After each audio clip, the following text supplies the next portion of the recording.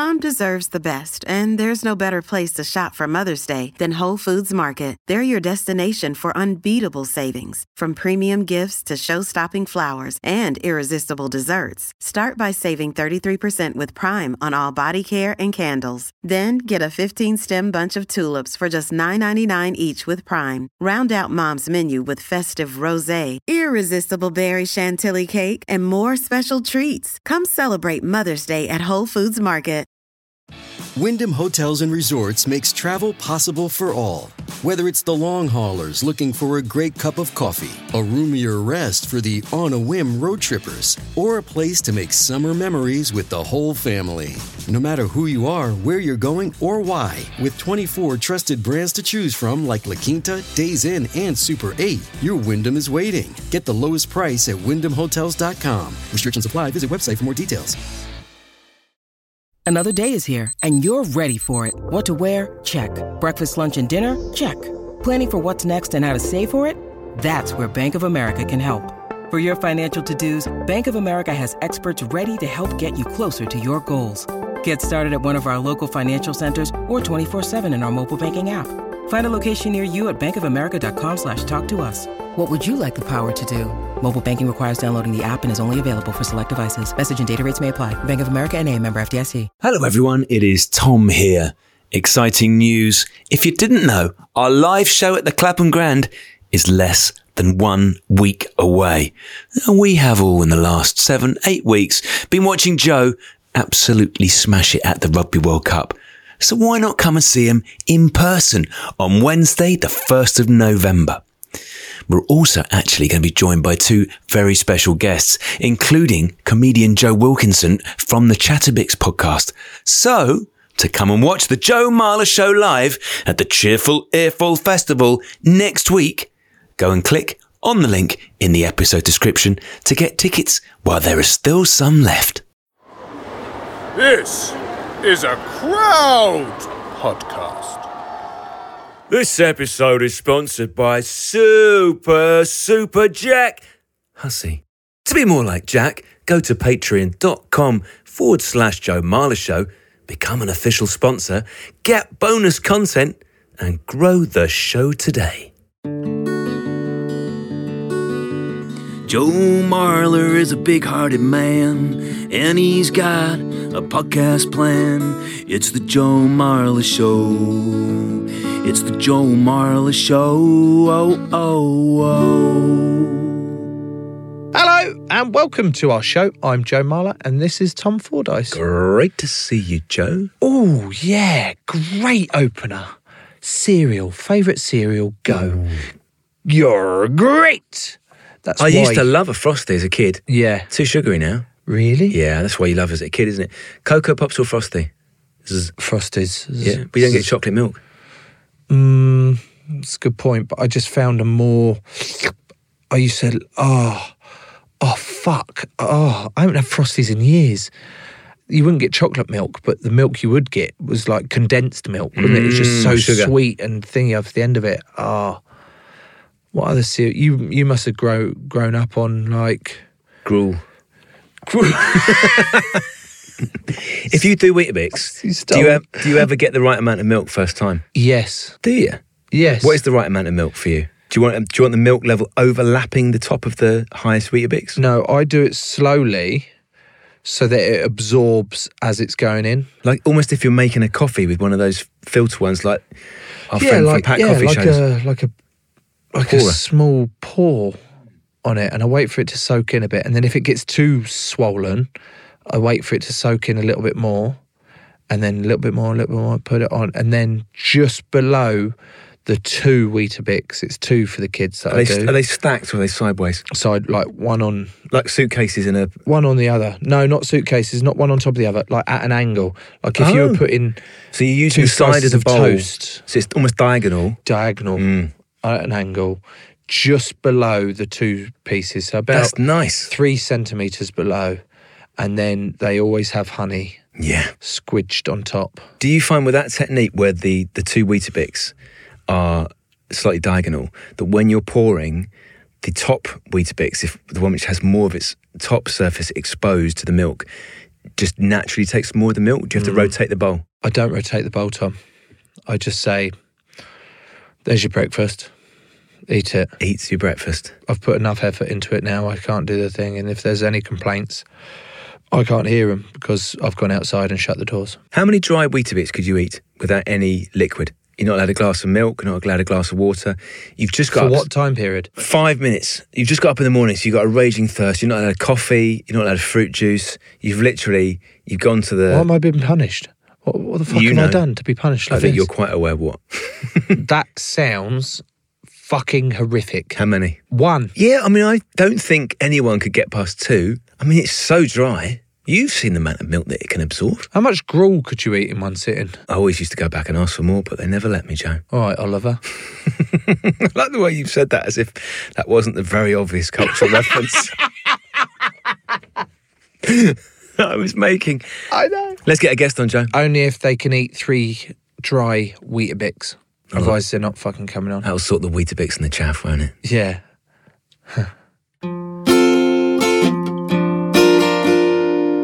Our guest today is Emma O'Reilly, and she is a masseuse. Hello, Emma. Hi, Joe. How are you? Good. Sorry I had to cover my eyes. And it's all right. Obviously, it's my presence. My Yes, glowing it is. presence. It's your glowing Sorry. presence. And also that 8-foot lamp that's behind your head that's directly in my eyes, but also because I get really nervous reading off a sheet. I don't have to get Tom to say hello to you, do I? Do you two know each other? This is another episode where I know the guest. When did I meet you, Emma? About 4 or 5 years ago? Must be, at least, yeah. So you know, Joe, how I still managed to move with remarkable grace for a man of my age. Haven't seen it, but I take down your to word Emma. for it.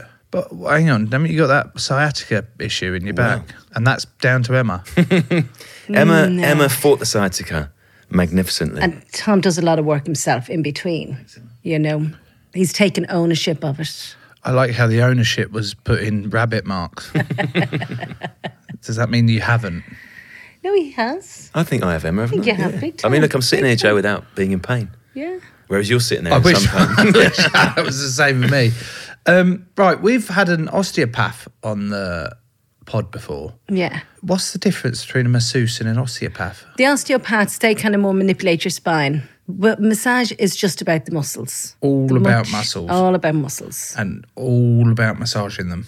And all about massaging them, manipulating them and mobilising them and getting the blood flow going. And fundamentally, massage is all about getting the blood flow.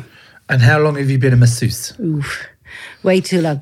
I started as a hobby when I was about 19, 20. And I'm Sorry. considerably I thought older you said now. in 1920. She was Britain's first masseuse. Fucking idiot. Yeah, okay. So considerably older now. And you've been I've been rubbing doing ever it. since? I literally have. Rubbing legs ever since. Specifically, what type of massage are you expert in? All sorts, or The thing is, it's all fun.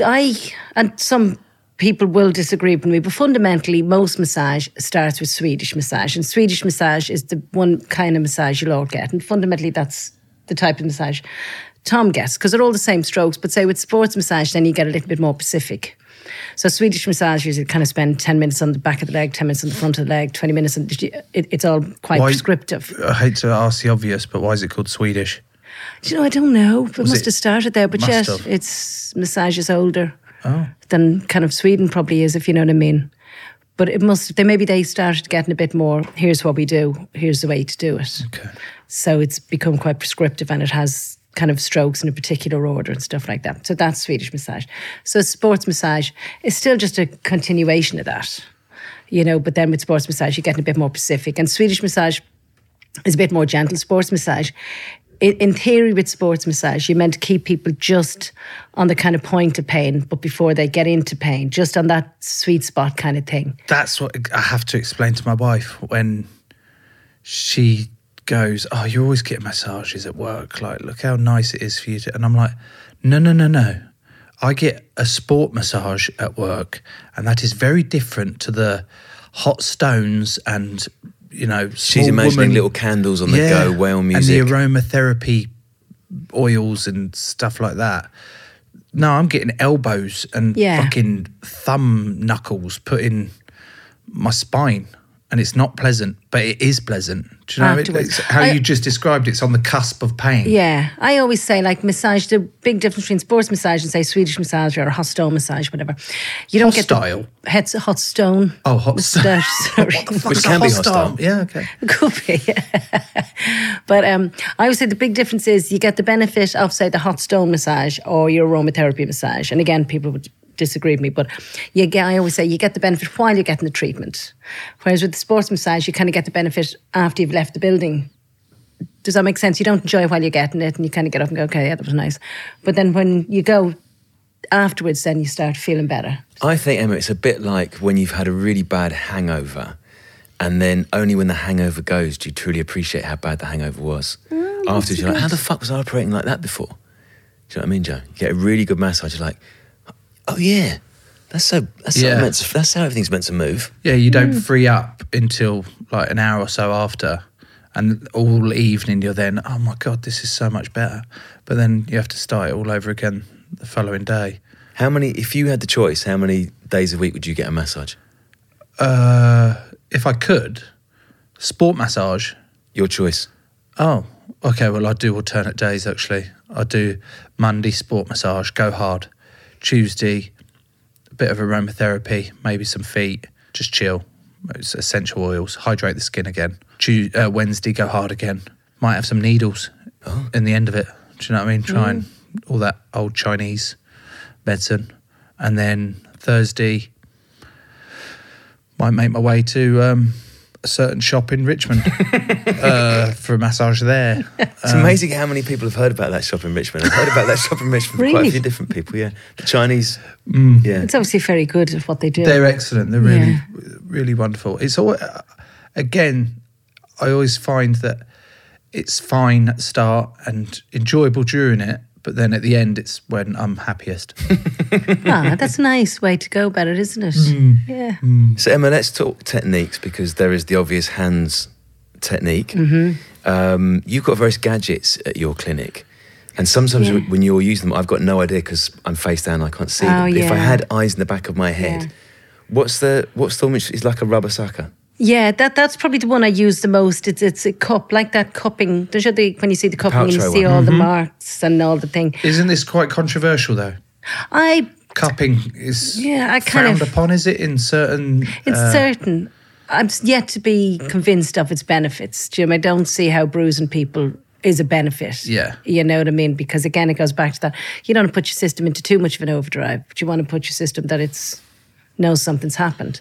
But I'll use the cup because I have like a plastic one. It's almost like a plungery kind of thing that it's rubber but plastic. And I can use it for fascia because all our muscles are all surrounded by a fascia. And the muscles are quite pliable once you get them warmed up, which is why you can break down the scar tissue and all of that kind of stuff. But the fascia isn't as elastic as a muscle. And I find the cup really good. I'm noticeably different when I use the cup. But some people actually, funny enough, don't like the cup. That is my go-to. You love my the cup? favourite. Oil up the back. Yeah. Get the cups and you're rubbing them. Not rubbing them, you're pulling the fascia apart as you're going up and down. It's nice and taut with it all. And then they suction, come straight off. And then they get into it with their thumbs a bit more. And it just you can physically feel it freeing up with it. Oh, I'm getting... So you got the plastic cups. Plastic cups. Bare hands, what else?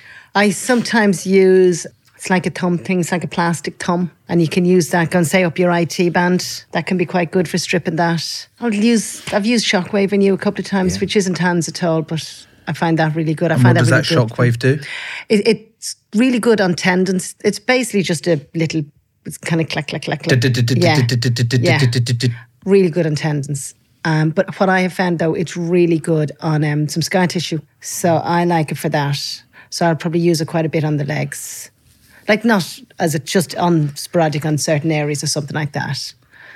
What else we use? Any Grastons, like these metal things that you stick into it? I've seen these like motorbike type things that people put up and down your back. I'm not a fan of them. Well, not up the back because sometimes I've seen, and again, they just beat you up. Too sore. And you're kind of causing bruising underneath the skin and stuff. So I'm still to be convinced that that's within... Like a massage therapist job or a soft tissue specialist job. I'm still to be convinced if that's helpful or not. And one of the things I kind of think, and maybe I'm really old-fashioned, is people forget that it is about touch. And people who do massage and soft tissue work and all that, well, it's about touch fundamentally. And that's what people are coming in to you for, touch. If they don't want touch, they can go, and I had no disrespect to physios, but physios will use more machines, use more toys and stuff like that. Massage is about hands-on. And if you kind of come from sports, it's amazing how many sports therapists, like be it even your sports physio, your sports massage, how much time they spend using their hands. Because there's nothing gives you the feedback like your fingers get. Whereas so when you're putting on anything, you're not getting that feedback, so you're kind of taking a step removed. So it's just not the same. This is the amazing thing to me, Joe, about someone like Emma. It's almost like you're a horse whisperer. That you can tell just from the responses that a muscle or a tendon or a fascia is giving. You can really tell what's going on there. Because you'll often say you'll be on my legs or something, and you'll say exactly what my leg is telling me. Right. Oh, right. Oh, that's good to know. Do you know what I mean? But it's but how do you know, like, when they say, oh, you've got a knot in your back or you've got a knot in that muscle? Or you'll often say something's pushing back at you, won't you? Yeah, you'll feel it. Do you know what I mean? But then you'll feel too, say, if it's tender, if it's not tender. And sometimes too, a body comes in and it's just like, oh, thanks. And you can just feel the body kind of going, oh, thanks very much. That's lovely. They're usually people who've been in pain for quite a while. And the body its neurological system's in overdrive because it's managing the pain. And once you kind of start pulling that pain down, it just kind of goes, oh. I think it's an amazing thing, Joe. Yeah, you connect with that touch. That's why it makes it even more important, like you said, to not have too many toys. It is about Can I just have a look at your hands? Big old shovels. But I like the look of your hands. Are they all intact, as in... I am remarkably lucky because they're still working, and I have been doing this now for 30 plus years. But years ago, I did it, and I would do massage every day, but then I'd get, say, a couple of months off. And now, since I've had my own practice, I've only ever done it 3 days a week. But I would do long days. I do kind of 12-hour days. So I'd still put in a working week, but my hands would get recovery days. So I've always looked after them in that sense, that I've battered them, but they've had recovery time. Now I do less, but I think that's the only reason there must be something in those genes that the hands are still holding up. Here's something I've wondered, Emma. Why can't you massage yourself like someone else can massage you? It's a bit like tickling, isn't it? You can't tickle yourself. Yeah, well, one kind of it's a bit difficult mechanically to get into all the areas you need to get. Two, though, and the real thing is like, I can get your system to relax, that you might start, say if you came in, and you might kind of go, oh no, and then I can just all smooth it out. When I say smooth it out, get it to calm down. And once it's calmed down, it's kind of my puppy then. Do you know what I mean? I can't get my own system to calm down because kind of then as soon as I start going in as deep as, say, I would need to, then my neurological system's going to start going, we're not doing that, stop. Whereas I can talk to your system better than I'm going to talk to mine, I guess. This episode is sponsored by the following lovely people. The Groundsman, Terry Cash. Choo-choo, Thomas the Tank, Ellender. Plenty of Nish in the sea, it's Nishant Neryeth. You can call me Al. Alan. Quickly Kevin Roberts, the Robert Dale Briggs. Half Pint Julie Lowry. Ryan Youngman, there's no need to fill down. The Baker, Greg Edwards. Ken Meyer, Perry Coulson and Tom Robinson. The Yeastman, Daniel Beers Baker. Please sir, can I have some more? It's Oliver Bale. And the director, Tom Anderson. To be more like all of them, go to patreon.com/Joe Marler Show. Become an official sponsor, get bonus content, and grow the show today.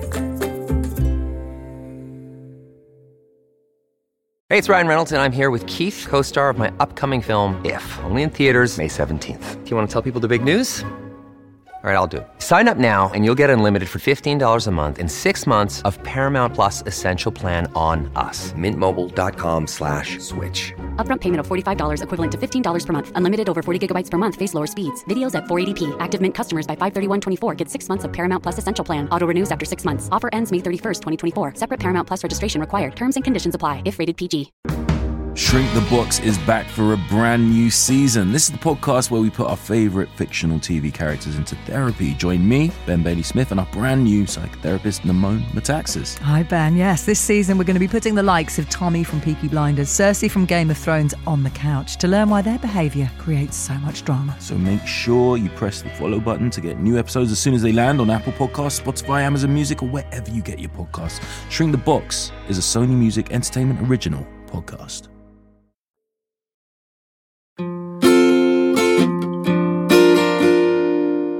Have you had any, you must have, in the years that you've been doing it, any awkward interactions with patients? And if that patient is in the room, you can change their name if you like.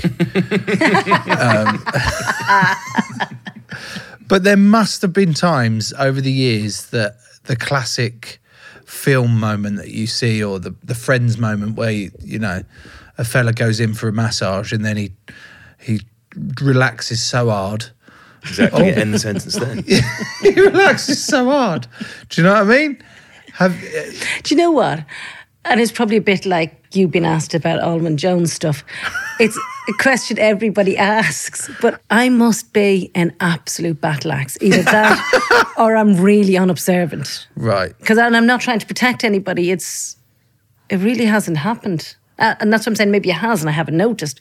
Or maybe I am just a complete battle axe. But the thing is, that kind of massage it's not a warm, fuzzy massage. Do you know what I mean? So I think that helps. And I've been told I can be quite kind of like black and white, that people are under no illusion. Get on the bed. Yeah, a bit like that. Yeah, that's the issue. All right, I sort that. There's no faffing about here. Fucking just get your head in the hole. No, I don't want no small talk. Oh, that's it. Oh, we've great chats. What's your small talk like? What's my small talk like? Maybe you should ask Tom. What's Emma's small talk is like? Outstanding. Now, are you a big small talker? Oh, I never stop talking. Oh. Well, I let the patient talk. I'm a sharer. Okay. But you're like a double therapist, aren't you? Because you're a massage therapist, but also, much like a hairdresser, establishes quite a unique relationship with the person whose hair they're cutting, and they share a lot of stuff. You hear all sorts, don't you? I do, and I kind of think the difference between me and the hairdresser is that we're in a room. There's just you and me, somebody with not too many clothes on, the door's shut. So it's not like you're sitting in a row with other people getting your hair cut. So sometimes some of the information you get from people, and like sometimes I've walked out of the room going, you need to go see someone. No, not even that. I need to see someone. I need therapy. Do you know what I mean? So it does create a very, but I think it's a kind of safe, intimate space, if that makes sense. Do you know what I mean? I think you're right, but there is something weird about it. And the whole, Joe, is a strange thing. There's no other circumstance in your life where you put some of your face through a hole and stare at the floor while someone else is by your ass and you have great conversations with them. Unless... No, you're spot on. I have issues when I'm on a bed and there's no hole. Oh. And we've got a cheap old bed or something. Or we've travelled abroad and we haven't got the right bed. And then you just have to put your head... Squashed. It's not really good. And when you've got a big old nose, squashing it down, you really can't relax. But also you don't get it. the same treatment. There's where I've kind of got two things I'm really fussy about. The face hole. And then I have a little lumbar support thing that's like you would have like so a rolled up towel. So that goes under your belly? No, it doesn't. It actually goes under your feet, under your ankles. So it's lifts you and it evens out your lumbar back, the lumbar part of your back. And I even don't like doing a massage around my lumbar roll. Oof, can't be. So because it's all about being straight. Your top items that you need to perform your job to the best of the ability. A body, alive. A lumbar roll, ideally, because I'd need someone to chat to. Fair, okay. A lumbar roll. That's the thing that goes under your feet. That's the thing that goes under your feet, kind of under your ankles. And then obviously a face hold, because then you're nice and straight. And it is better because... And I used to teach massage for a bit, and I used to say to the kids, I said, look, if somebody's neck, look at the body like a 4-story house, and if the basement's damp, there's going to be something going on upstairs. Because if your neck is tight, well, there's a good chance your hamstrings... If the basement's damp? I use that as an example. Well, but that's a really weird word to use in a... Am I damp? Immediately, the basement's damp. I interpret that as he's got a soggy arsehole. Joe... Sorry. That's just how I've interpreted it. You are in a league of your own. In future, I'm going to change that analogy. Okay, sorry. I'm going to say if the basement is flooded, if the basement... If the cracks in the wall in the basement, it means there's something else going on upstairs. Yeah. It's also an issue, though, isn't it, Joe? The cracks, for fuck's sake. Yeah. Okay. No, do you know what I mean? So you should look at the body which as a whole, and even though that's sometimes people don't kind of, because you'll come in, say, with one injury, and you'll go to your massage therapist and physio with one injury. I'll take the lower back, for instance. If the lower back's tight, you always look at the hamstrings. You always look at the hamstrings. But then once the hamstrings are tight, your calves are going to be tight. And then if your calves are going to be tight, well, your feet are going to be tight. Yeah, is that so true, it's very hard or is that to, just that you and your feet profession and extending the sessions to make you come back for another 90 I don't minutes? I won't do 90 minutes. Oh, what's your time length then? An hour. An hour. Anybody wants 90 minutes, I'm afraid I send them to someone younger. But no, I do definitely.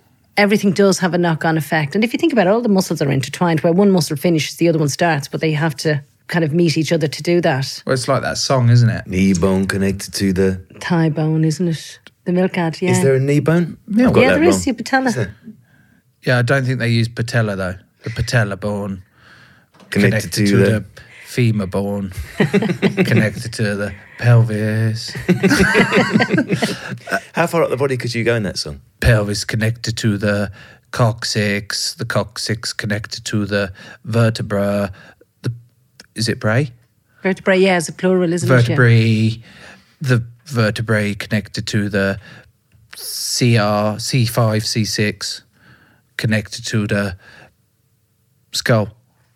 Right to the top. Any gaps there, Emma? No, you kind of I've got no collectively... arms or ribs. Yeah, but you collectively put the vertebrae as a one, but then your C1 to 9 is part of your vertebrae. Oh.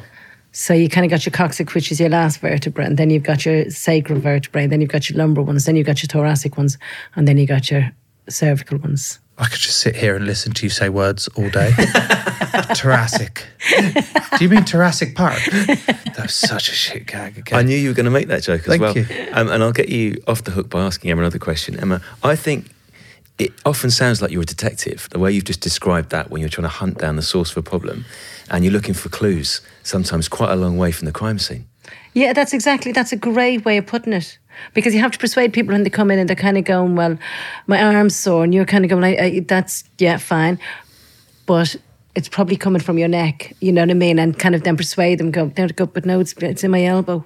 And then you kind of go, well, actually, but because you're doing this, it would suggest, let's just have a look at your neck, and then we have a look at your arm, if that's okay. So, yeah, you do have to try to persuade them that, yeah, the crime scene isn't necessarily where the crime's taking place. Talking of crime scenes, Joe, you referred to people relaxing too hard. When people relax too much too quickly, Emma, sometimes things that they've been holding on to might escape. Is that an issue ever? Again, if it has, I've never noticed. No one's ever farted? Oh, farting. I don't mean shitting themselves. Although if they have, tell the story. I've had lots of people have to get up and leave to go to the toilet. Do you know what I mean? That's a fairly common. How do they flag it? Just a quick arm in the air? A bit of them, I need to go. And I'm like, please go, feel free. Do you know? But just not here, like obviously go to the toilet. I call the farts the blow-offs. And blow-offs? Blow-offs. What, are you 9? But anyway, people they've let a couple silent but deadly ones. Oh, God. Do you address it or do you just... It would depend on the person. But the thing is, the ones who probably wouldn't have mentioned it are the ones who'd be a bit embarrassed to mention, so then you'd be embarrassed to tell them. They might be exploiting that loophole.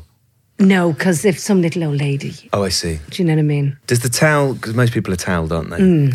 Does the towel provide any form of protection? Absolutely, and another towel would go... You just pop another towel on top. Just doing this, double bag doing this. Yeah, always double bag. Do you know? But for the most part, I'm lucky. I'm in a nice area where I do, if that makes sense. So people would be mortified, or that they kind of like probably would explain to me first, and so then we could have an adult discussion about it. But when I worked with in sports, no, I had a rule, a very strict rule. First of all, they had to get off the table, and then when they got off the table, they still stank the room out. Because sports people take lots of protein drinks and it's not great. So then the rule was you actually have to leave the room. So they would get off the table, leave the room, do what they needed to do, and then come back in. I love this idea, Joe. Someone else is walking down that corridor. Some bloke in a towel just pops out and then Then just shakes it out of his leg a little bit, lifts his tail and goes back in. We have a similar rule at the club, but a past player that shan't be named. Nick Easter. How did you know? It's always Nick Easter. It is. But he shan't be named. Okay. Just didn't give a shit. And if he was having his back rubbed and he's just letting off farts left, right and centre, he'd just lie there going, fucking hell, that feels better. Shan't be named, but I've just done the exact impression. Fucking hell, that's much better. Yeah, nice one. You got that one out for me. So and I guess everyone would just be like, what the fuck? And the physios are like, oh God, just have to get on with it. But since that person's left, we don't really do. I mean, I occasionally go in there, not whilst I'm getting a rub or anything like that. I'll just go in the corner to fart, just to make it awkward for the physio room, just to make it awkward for everyone in the room, and then leave. It's like shitting in a Pringle pot and hiding it in a room. Fair enough, yeah. Just for a joke, huh? No. No, it is, because it would make you laugh. Do you know what I mean? And at least, you've just been a naughty boy. Do you know what I mean? In a corner and kind of gone, right, lads, who did that? Anyway, what are the most difficult areas to massage for you then? One area I hate doing is the psoas muscle. Don't you know that muscle? It's kind of a hip flexor muscle. So it kind of helps your hip bend forward. But it's just in underneath your kind of pelvis bones on the front. So you kind of have to, but it feels really awful. To you or to the person who's... To me, because it feels so awful to me, I don't ask them. Why does it feel awful? It just, it's kind is of... that the one where you go into like my belly? Yeah, and you have to go into your belly and kind of in underneath. Like, it isn't pleasant and you don't spend much time. But it's just... You have to breathe through it whilst they're going into it, mate. And it's like, fuck off. Get out of it. I hate it. It's horrible. But again, after they've done it and you've got through it, you're like, oh my God, thanks for doing that. Yeah. Or the ribs, the diaphragm, or trying to get in between the intercostal. Open up, what are they called? Intercostals, Intercostals in the thing. Yeah. I'm like, oh, this is fucking agony because my ribs are all over the But especially shot, you guys, you're going to be battered, Yeah, so you're already coming in a bit bruised and battered anyway. But so you don't like doing the what is it? Psoas. Psoas. Yeah, I don't like doing that. What about that one that's near the anus? Like, I've had to... Is it there's the tendon that attaches right near your arsehole? Do you know, too, is one of the joys of private practice? That's a joy of private practice. No, you get a bit more choice. Oh. So, like, say if someone came in and was just going, this isn't appropriate, I would send them then to one of the other therapists. Okay. Sounds like, Joe, you're going straight to one of the other therapists. I think I'm being passed around, aren't I? You can't ever get that once. But there has been moments though where they've got into my glute, and I've got pants on, obviously, but they've had to go right up to the edge of the top of my hamstring and going into it. And when there's a lot of cream and massage oil or the beeswax thing, it's come very close. And you go, fucking hell. And there's also one where I had tendonitis or something in the right up there. Yeah. And they have to get on the edge. And it is literally like someone's thumbing my arsehole. And it might as well be. I'm like, are you to the bones? Yeah, I'm like, are you in my arsehole? I have to actually ask that. And they go, no, mate. I was like, it genuinely feels like you're pegging me right now. So I just have to confirm with them. But they're probably thinking, you know what, I would love to peg him at this moment in time with an instrument that's not theirs, just to shut you up. That small comment there, Emma, has revealed to me the answer of a question I was going to ask you earlier of, is there a small part of you that secretly likes causing that edge of pain on patients? You know, there must be some part I think there of must you. be, because too, there must be something a bit sick, because I've done it for so long and quite enjoyed it. There obviously has been now and then when someone's just gone, and you're kind of gone, really? And you'll just go, oh God, sorry, I went a bit deep there, I didn't mean to do that, sorry. So there's definitely been a couple of times that, oh sorry, didn't mean to go that deep. How do you respond to feedback actually from a patient? Do you say to them, let me know if it's too hard or let me know it's too soft? And are the most of them willing, or they do the British thing where they just don't say anything until the end and never come back? Never come back. Yeah. No, most of them are all right. Most of them are all right. The one thing is I'm terrible, which is really unprofessional of me. I don't ask, is that pressure okay? I forget to ask that and it is very unprofessional because in a sense I'm kind of feeling if it feels okay to me, it feels. So the only time I'll ask it if I think it's got a bit too heavy, and then I'll kind of go, God, is that all right? And I have gone a bit heavy. So then they'll kind of say, and that's fine. You've met my mate Martin Massage. Yeah. Joe, you met him at the Clapham Grand. When you spoke about Emma though before you didn't describe her as Massage Emma. No, I don't.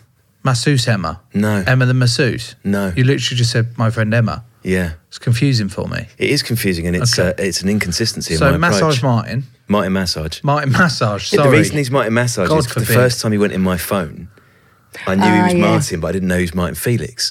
So what's the easiest way of remembering what someone does? You stick there, Martin Massage. Well, I knew Emma was Emma O'Reilly. Yeah. Martin Massage, who no longer massages. Right. So Martin retired Massage. Former Massage. So, actually, it's massively changed his physique. Like, your forearms, Emma, aren't massive. He used to have, when he was massaging, his forearms would be like bolt cutters.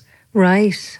And now he's got quite effeminate ones. Anyway, the point I'm trying to make is, he said his biggest issue when he was massaging someone was when the client would be like trying to move under his hands and basically get him to the point. And he knew where he was going, but they'd be like just...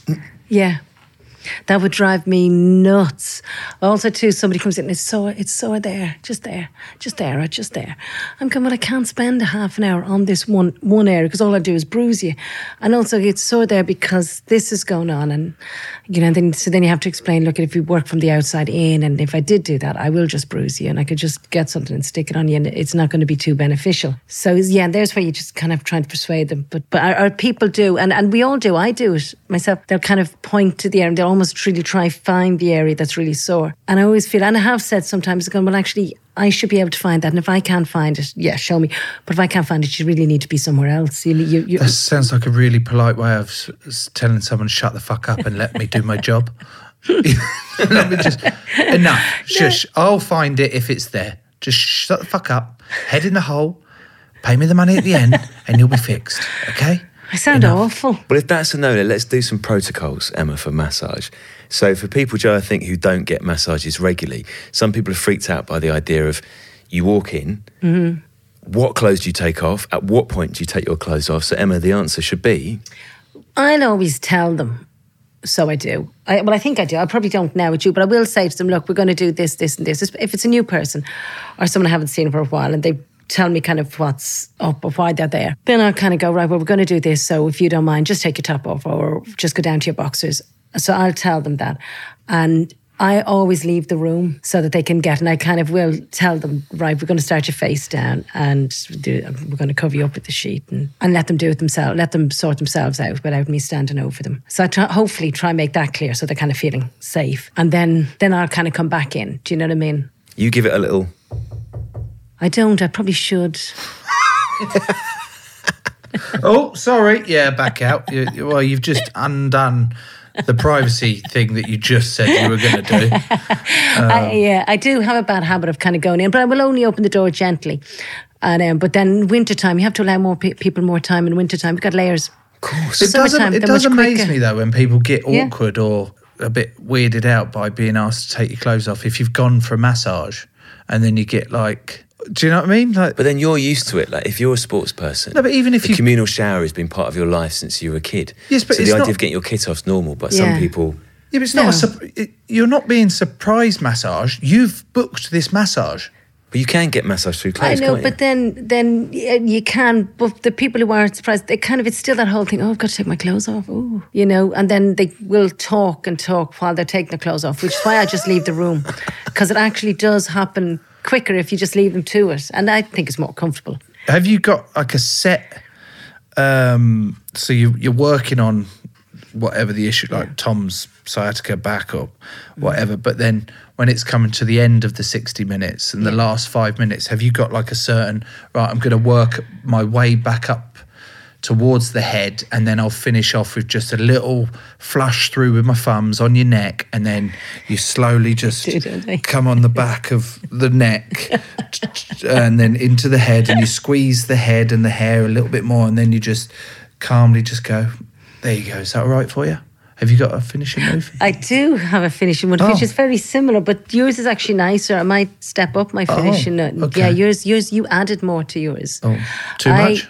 No, it was very nice, wasn't it? Because a little bit in the head. I don't do the just head. The finish. So you come up, do a bit in the head now. Flush the neck, you go into it, and it's just that little one that gives you little goosebumps on your shoulder, on the shoulders.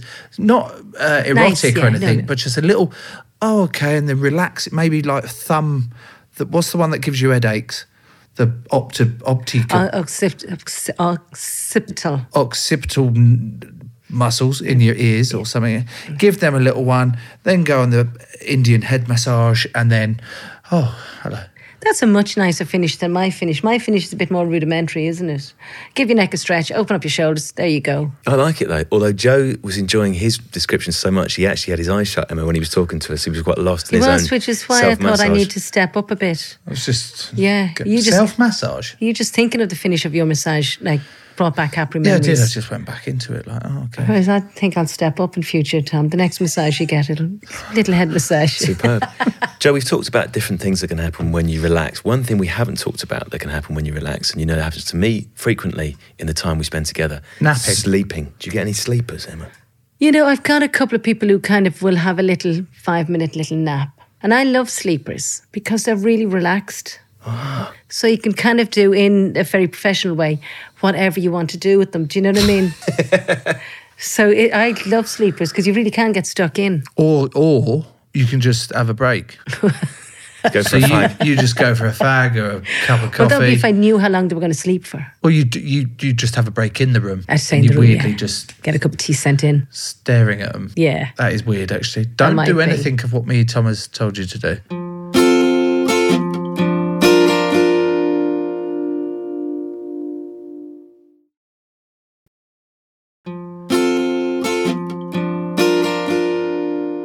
Emma, you used to work with Lance Armstrong, is that right? I did, yeah. In the 90s? Yeah. Can you talk a little bit about that relationship? Do you know what? And it was actually a really good relationship. And I really enjoyed working with him. And I can't speak for him, but we seemed to get on well. Do you know what I mean? And it was, do you know what? It was great because we were in our 20s. The athletes, we ended up being the world's #1 team and stuff. You're travelling around Europe, it was just fantastic. And one thing's, and I always say it about Lance, is he does work hard. And he kind of then brings that out in you, do you know? So he brings everything up a level. And Lance was always straight. And when we were working together, he was always decent. He was always decent to me. And one of the things I loved about Lance is if you were straight with them and you didn't faff about, you'd get the same reply back. Do you know what I mean? And he always kept an eye out for me, do you know? And he really was a bit brotherly in ways, do you know what I mean? So he was decent to me. And I know he gets a lot of press that says otherwise, and he's behaved otherwise. But I can only go on how people treat me, and he treated me at the time really well. Because we don't talk about it very much, Emma, do we? Because I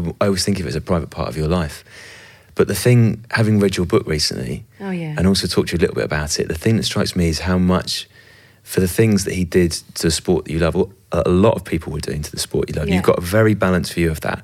But also, because he didn't behave brilliantly to you at certain periods, how much forgiveness you've given him as well. Like, you really feel like you've moved beyond it. Big time, yeah, big time.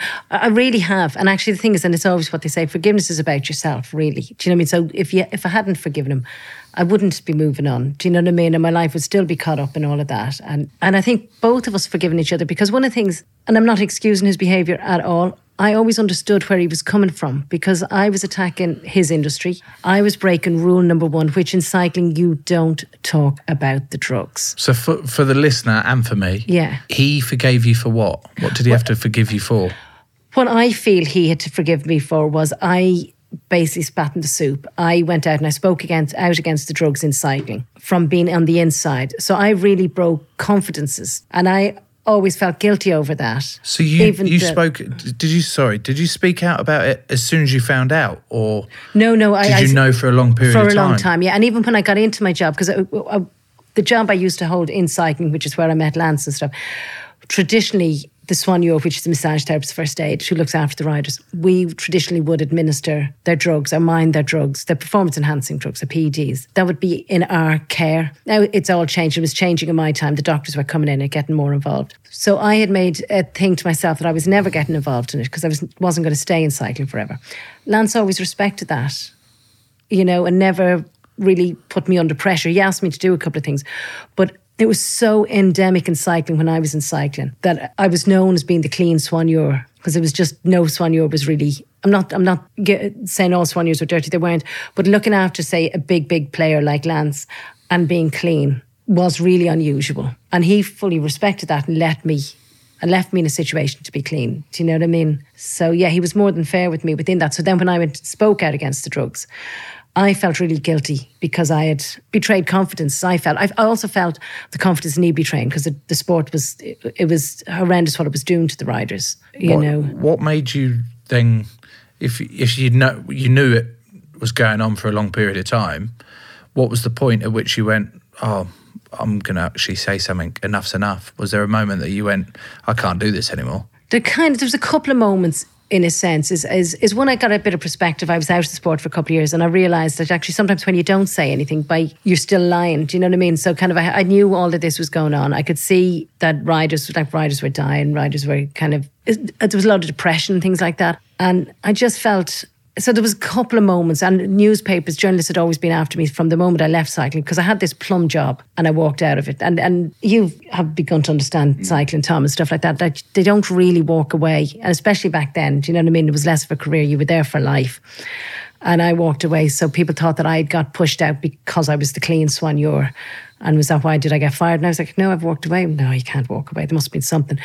So eventually, a few years later, I then decided, well, actually, because I think I'd been chased for a few years, I kind of thought, well, maybe actually I kind of am honor bound to actually say something, because I kind of feel we do need to stand up every now and then in life, and just thought this must be one of those occasions. But then I still had the guilt of talking out about that, kind of in your case, say your teammates or some new people you've worked with, that you have these really close bonds on the road, that a bond that you'll never get in 9-to-5 life. And then I did feel I was betraying their confidence. So I understood why he attacked me so viciously. Well, I kind of probably wasn't expecting it to be quite so vicious. And when you say he attacked you, like, what do you mean he came after you so viciously? He kind of had even under oath, he basically said I was an alcoholic and a prostitute. Pardon? Yeah, so he really came out and and then he did it on a press conference when the Discovery Channel were announcing their sponsorship of the team.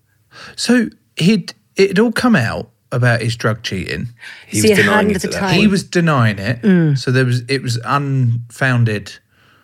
He was trying to make out their unfounded allegations. Unproven allegations. Yeah.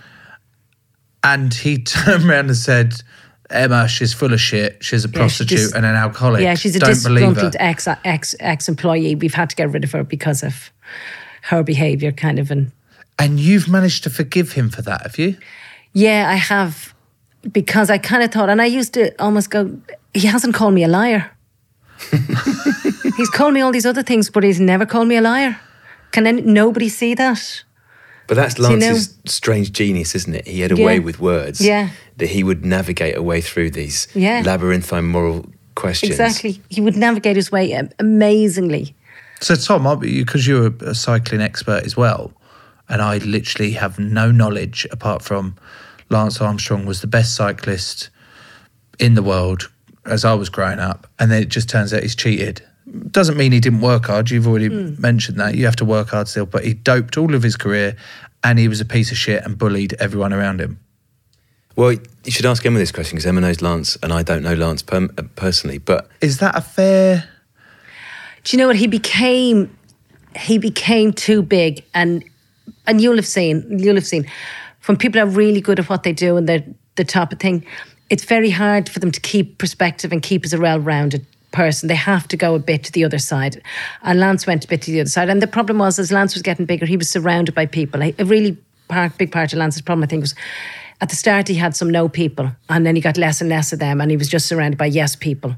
And that's not a good mix. And then the doctor at the time, they would just... It's funny how these people found each other. The kind of Lance, his doctor, his director, his manager. So there was this awful perfect storm being formed, and they walked on water You know, like when the Feds started an investigation in America, that investigation got stopped at halftime. It got announced at halftime in Super Bowl so they could be put away. But basically, Lance, from what I gather, and somebody could correct, but he offered money to Planned Parenthood, which is a big thing in America, and then said he'd do a couple of speeches. So he was so powerful, he was making it to the White House.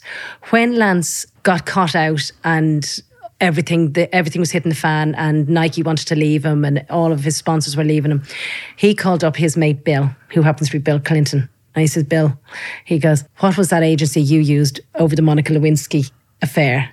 And Bill goes, here, mate, oh yeah, here's the name of the guy, here's great bloke. Lance calls this bloke up in a PR agency and said, right, you obviously know what's going on a bit. Can you help me kind of recreate? The agency said no. Yeah, that's mate. How this bad is too far things gone, were. mate. Yeah, and like look at him now. He's turned around. Do you know what I mean? Like fair play. I don't know. What is he doing now? Well, you've met him subsequently, Emma, haven't you? Yeah. And you talk about that meeting in your book. Yeah. And that sort of strange mixture of nerves and a little bit of excitement and how familiar it was to see him again. Yeah. But the thing that really strikes me, Joe, and you talk to him about this, and this sometimes gets passed over because it becomes a very black and white issue very quickly, doesn't it? And it's not. Is your concern for the riders. Yeah. So the riders, Joe, are often the ones who get blamed because they're the ones who get caught. But your concern, Emma, was for them as young lads and human beings, wasn't it? As part of a bigger system. Yeah. And the other thing that strikes me, if I'd been Emma, Joe, I don't think I could have forgiven him. So it always strikes me as an unbelievable part of your personality, Emma, that you could take what he threw at you and then just let it go.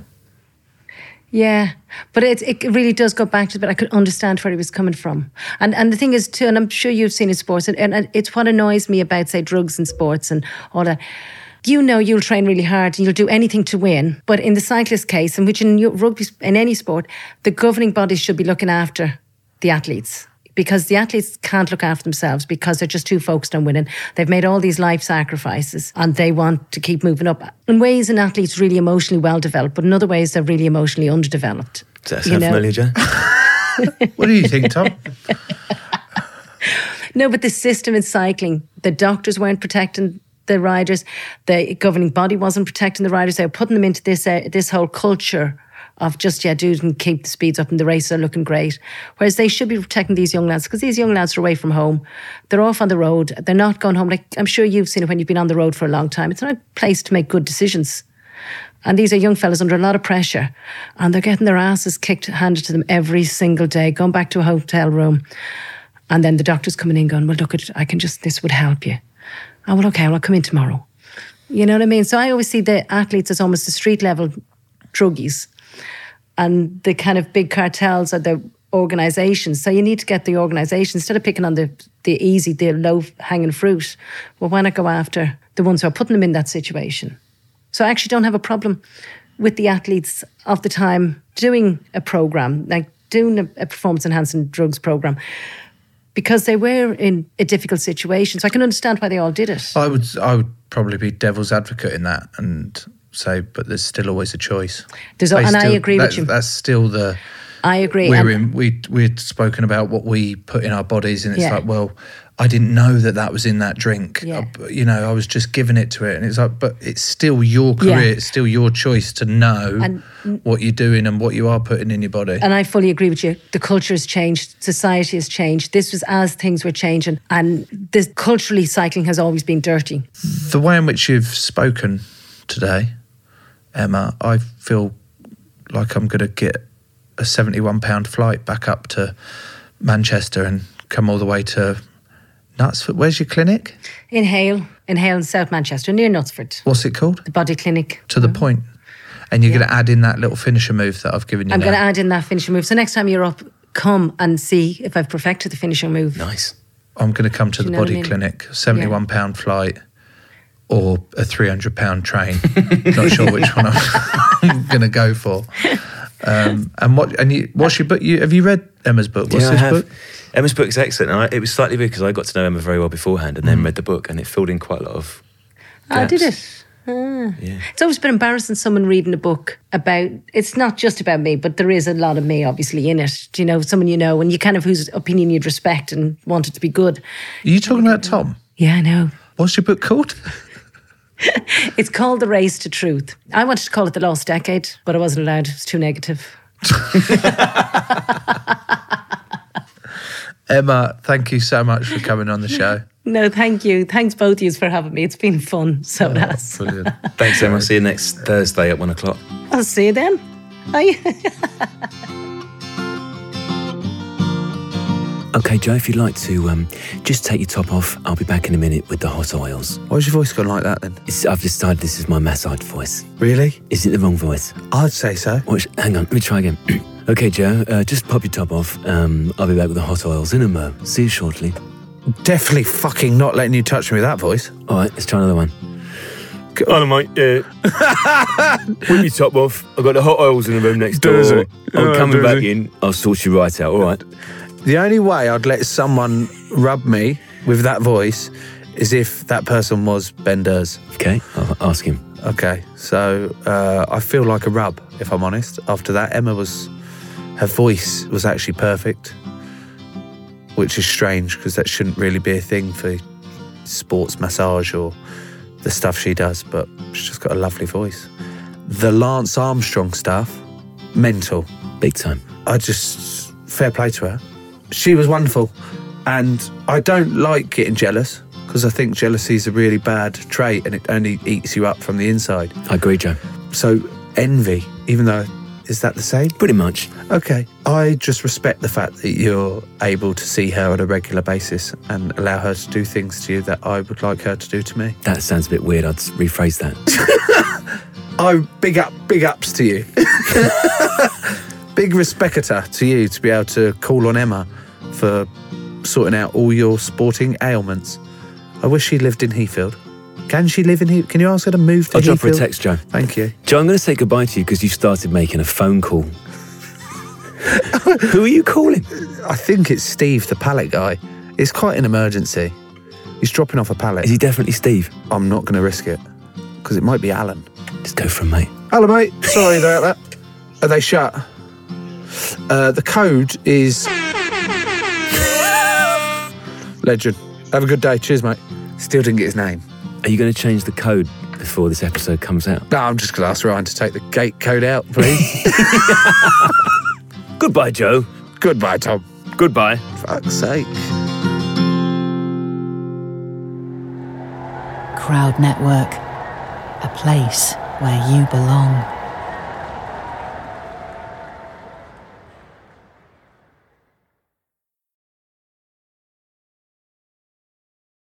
Sports Social Podcast Network.